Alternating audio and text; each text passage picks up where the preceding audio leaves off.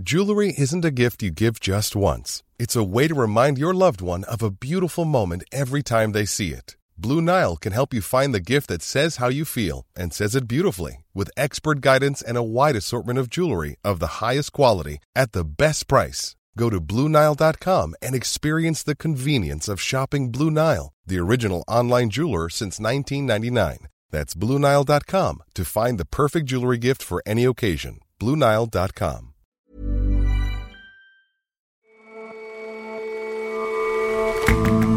Hello and welcome to The Intelligence from The Economist.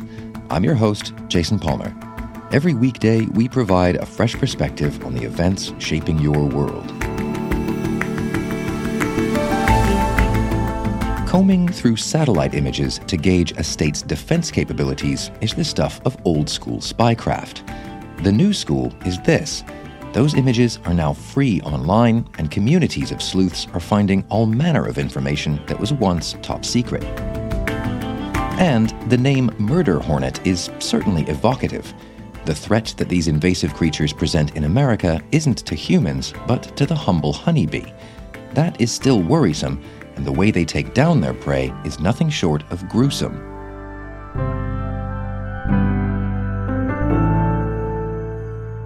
First up, though,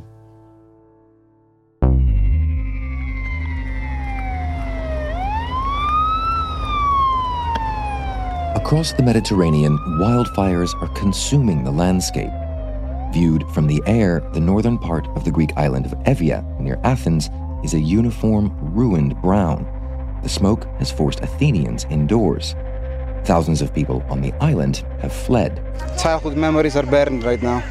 I used to run in this forest, I used to cycle, we used to go for and collect fruits. Now everything is gone.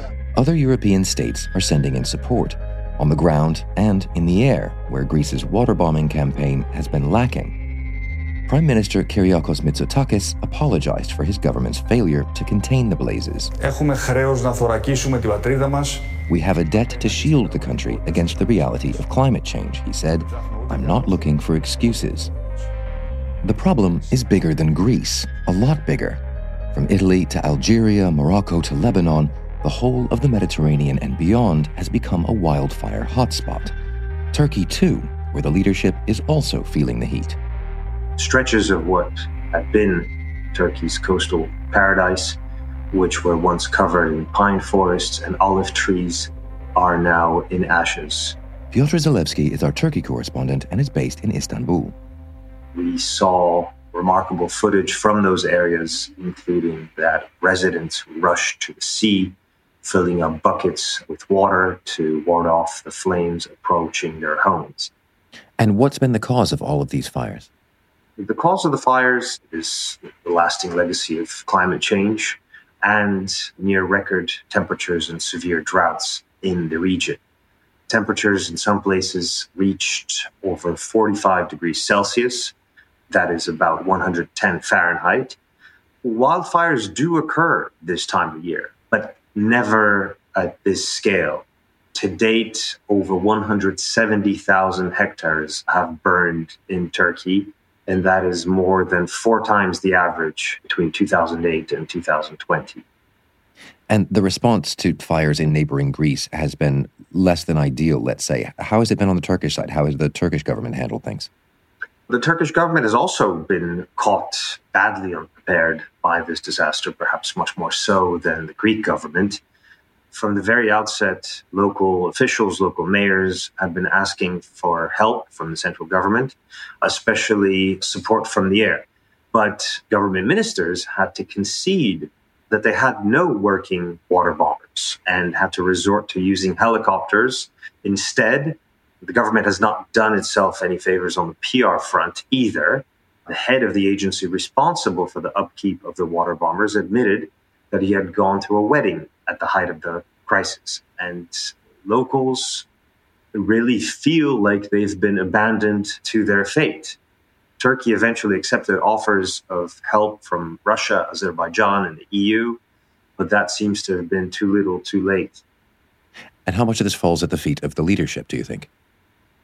Well, President Recep Tayyip Erdogan and his government have tried to downplay their responsibility for all of this and says that it has brought all but a few of the fires under control. 44 ilimizde çıkan 208 orman yangınının 196'sı kontrol altına alınmış vaziyette. But the reality remains that the beginning of the crisis was something of a failure, that the government was inadequately prepared to deal with fires of this scale. Ever since then, it has been playing damage control. And when damage control has not worked, the government has resorted to pressure. Turkey's media watchdog has accused some television stations of spreading fear and anxiety about the fires and has threatened them with the quote-unquote heaviest of sanctions. And just a few days ago, prosecutors in Turkey launched an investigation into a social media campaign that called for assistance from abroad. And this all adds to the impression that Mr. Erdogan is overwhelmed by the crises, political, economic, and now environmental, and that Turkey is starting to reap the effects of decades of environmental destruction compounded by climate change. What do you mean by environmental destruction? This is a matter of runaway construction, pollution, which have made the country less resilient, coping with the effects of climate change. This is the legacy not only of Mr. Erdogan's government, but of decades of bad planning and environmental neglect. The bill for all this is starting to come due. Earlier this summer, thick sheets of marine mucilage, known affectionately as sea snot, spread over the Marmara Sea just south of Istanbul. Scientists said this was the result of rising temperatures, but also of industrial and agricultural runoff and a construction frenzy in Istanbul. Each year, the forests lining the country's coasts recede further inland, replaced by rows of vacation homes and hotels. And there's concern now that developers will finish what the raging fires have started. Mr. Erdogan's ministers have promised to keep developers away from the areas scorched by the fires. Whether they keep their word remains to be seen. But even if they stick to their word, the fires will have shown how much harder it is to keep climate change at bay. Thanks very much for joining us, Piotr.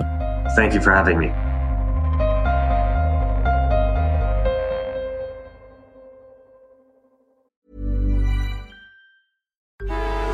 Traffic jams, tailgating, pile-ups.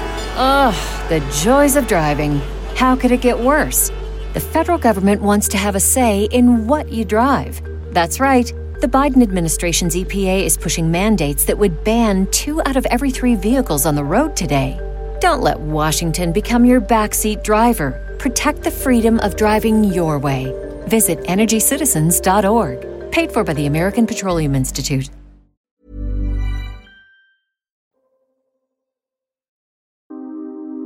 In recent months, more than 100 new nuclear missile silos have been spotted in China's Gansu and Xinjiang provinces. It's the biggest buildup of launching capability since the Cold War, and American officials are worried. These reports and other developments suggest that the PRC's nuclear arsenal will grow more quickly and to a higher level than perhaps previously anticipated. The findings didn't emerge from America's intelligence agencies, but from an undergraduate student at Reed College in Oregon, who scoured freely available satellite images on Google Earth. A 26-year-old working for an American NGO spotted even more launch sites. This democratization of what was once the most privileged information is spreading, with implications for matters not just of nuclear security. There is this flood of data out there. There are sensors in everyone's pocket in the form of a smartphone. There are dashboard cameras. There are satellites that are taking photographs of every spot on Earth every single day. Shashank Joshi is The Economist's defense editor. And all of this information, all of this data is being analyzed by communities of open source investigators who are using it to solve puzzles and unearth secrets. And how does that community of sleuths work?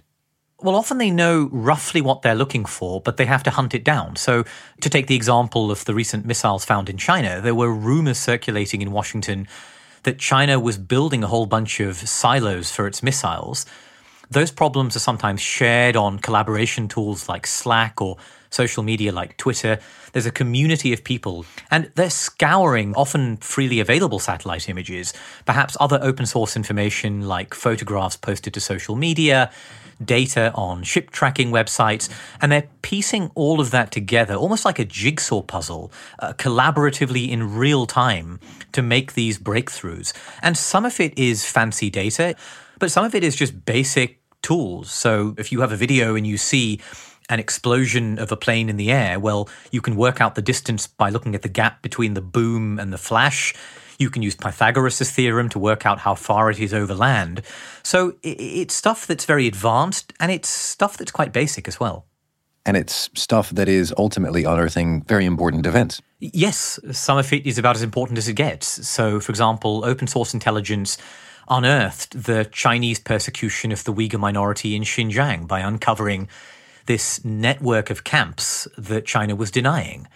We also saw Bellingcat, which is an open source investigation collaborative, demonstrate Russia's role in the downing of Malaysian Airlines flight MH17 over Ukraine in 2014 in the face of vehement Russian denials. And Bellingcat went on to identify the Russian agents who had attempted to assassinate Sergei Skripal, the former Russian spy in England in 2018. So again and again, we're seeing ordinary people, ordinary investigators who are not working for intelligence agencies, who don't have multi-million-dollar budgets, basically humbling the Kremlin, humbling powerful states like Russia and China. And that is, I think, a sea change in the way that we think about secrecy. But those same data might threaten national security if the secrets are worth keeping. If your job is to hide these secrets, then of course these techniques can be bad news. So look at the example from a few years ago when researchers found data from fitness tracking devices was revealing these remote CIA outposts or special forces bases in Somalia or Yemen, things that America was trying to keep secret. Another example would be looking at the interference from radar satellites that was suddenly showing up the location of American missile defense systems that was previously unknown. If you're at China or Russia, you probably knew these things anyway, but these are secrets to ordinary people like you and me. And so that sort of thing is now much harder to keep under wraps than it was in the past. And that preponderance of data and these communities of people must not only concern themselves with matters of national security. No, some of the big impact ones are, of course, unveiling Russian spies or finding Chinese missiles. But open source intelligence can be used to track anything, really. One of my favorite examples I came across was hedge funds using open source data on the movement of private jets of CEOs. And they were using that to predict mergers and acquisitions. If you can do that, that's a big deal. That's market-sensitive, market-moving information. So it's worth a lot if you can predict mergers just by looking at where private jets are going. And crowdsourced information, crowdsourced photographs can be used by conservationists to track endangered animals, and of course by poachers as well, which can put the endangered animals at greater risk. This is very much a double-edged sword. So what's the value judgment here? On balance, is open source intelligence a force for good or otherwise? I think we have to consider it a force for good on balance. You know, we're a newspaper that is dedicated to openness, to transparency, to liberal values. But even if you think it's not so good, I think it's unstoppable. Before the invasion of Afghanistan, for example, in 2001, America's government was able to basically buy up all the relevant commercial satellite imagery that existed at the time, so no one else could buy it. You wouldn't be able to do that today. There's just too much. You have American satellites, European satellites, Chinese ones, Russian ones. They're all selling imagery, some of it of extremely high resolution. The Pentagon, the federal government in America, doesn't have the monopoly over this kind of surveillance that it once did. And I think for those of us who value open societies, who value openness, that's a good thing. I think we should embrace that. It's not always going to stop abuses, but I think it does make the world a little bit less mysterious, maybe a little bit less dangerous. This as a topic close to your heart, I understand you covered in some depth on Babbage, our sister show on science and tech. That's right. So on this week's episode of Babbage, we spoke to lots of people, including the former boss of the CIA, John Brennan, and his view was fascinating. He told me that open source intelligence might have changed the course of some big crises of the past.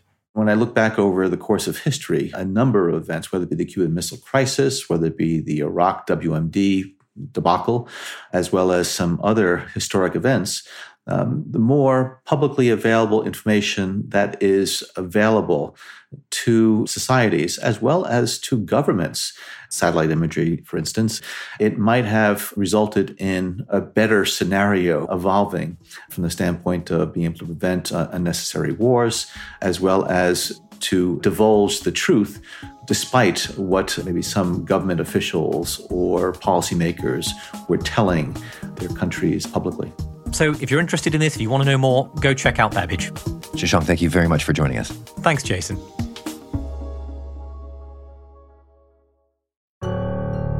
It came to America from Asia, probably in late 2019. Authorities tried to contain it, but its spread was too tough to track. What's now clear is that it may never be entirely eradicated. Like it or not, Americans might have to learn to live with the murder hornet. Murder hornets, the giant orange and bluish black insects that come from Asia and left unchecked can potentially wipe out honeybees in North America. A massacre in the honeycomb. 60,000 honeybees torn apart in a savage attack. Oh my God. No, seriously. God, why?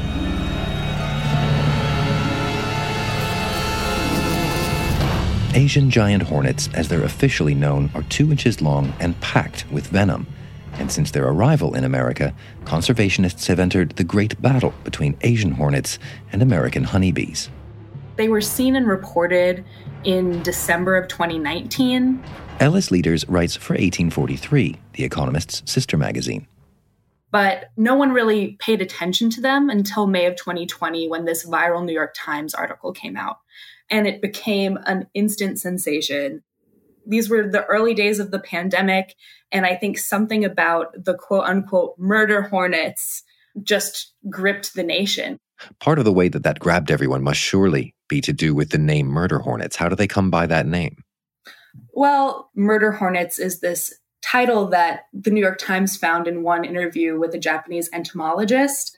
But the murder hornets title does seem fitting to the beekeepers I spoke to in Washington state because they are a mortal threat to honeybees.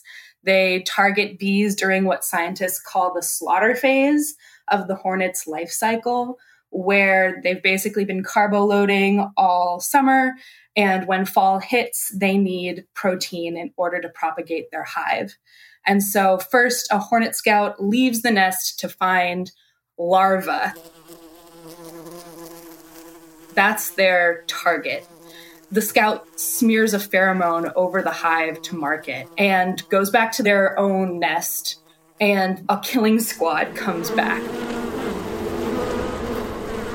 The army is basically between 3 and 50 hornets, the size of hummingbirds. And each one has jaws that can decapitate a bee in a single bite. And so as the bees emerge to defend their home, the hornets just systematically behead them until the larvae are unprotected.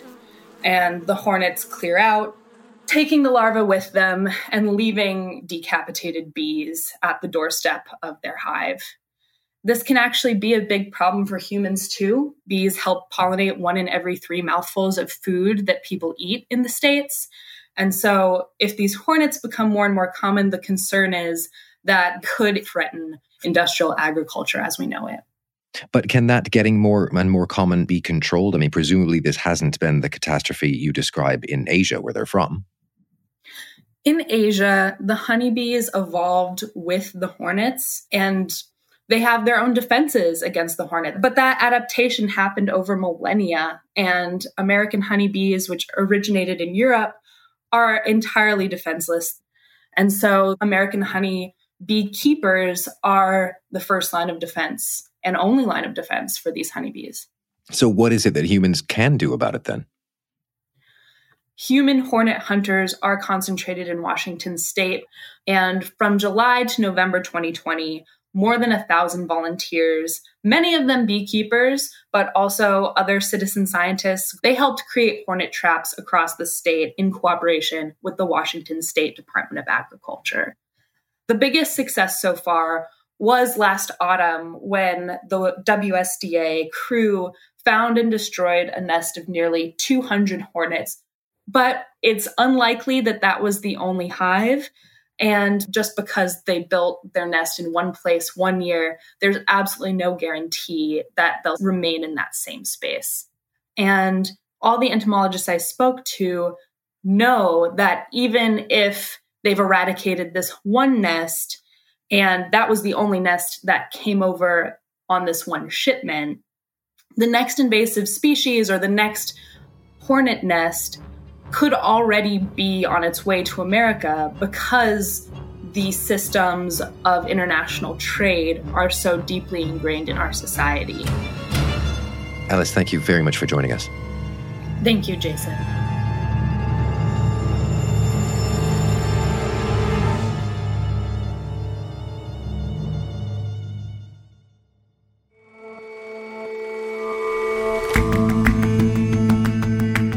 That's all for this episode of The Intelligence. If you like us, leave us a rating and a review. And you can subscribe to The Economist at economist.com/intelligence offer. The link is in the show notes. See you back here tomorrow.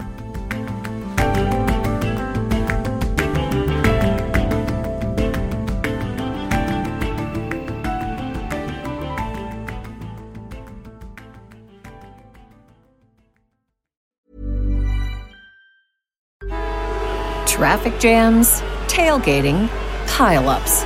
Ugh, the joys of driving. How could it get worse? The federal government wants to have a say in what you drive. That's right. The Biden administration's EPA is pushing mandates that would ban 2 out of every 3 vehicles on the road today. Don't let Washington become your backseat driver. Protect the freedom of driving your way. Visit EnergyCitizens.org. Paid for by the American Petroleum Institute.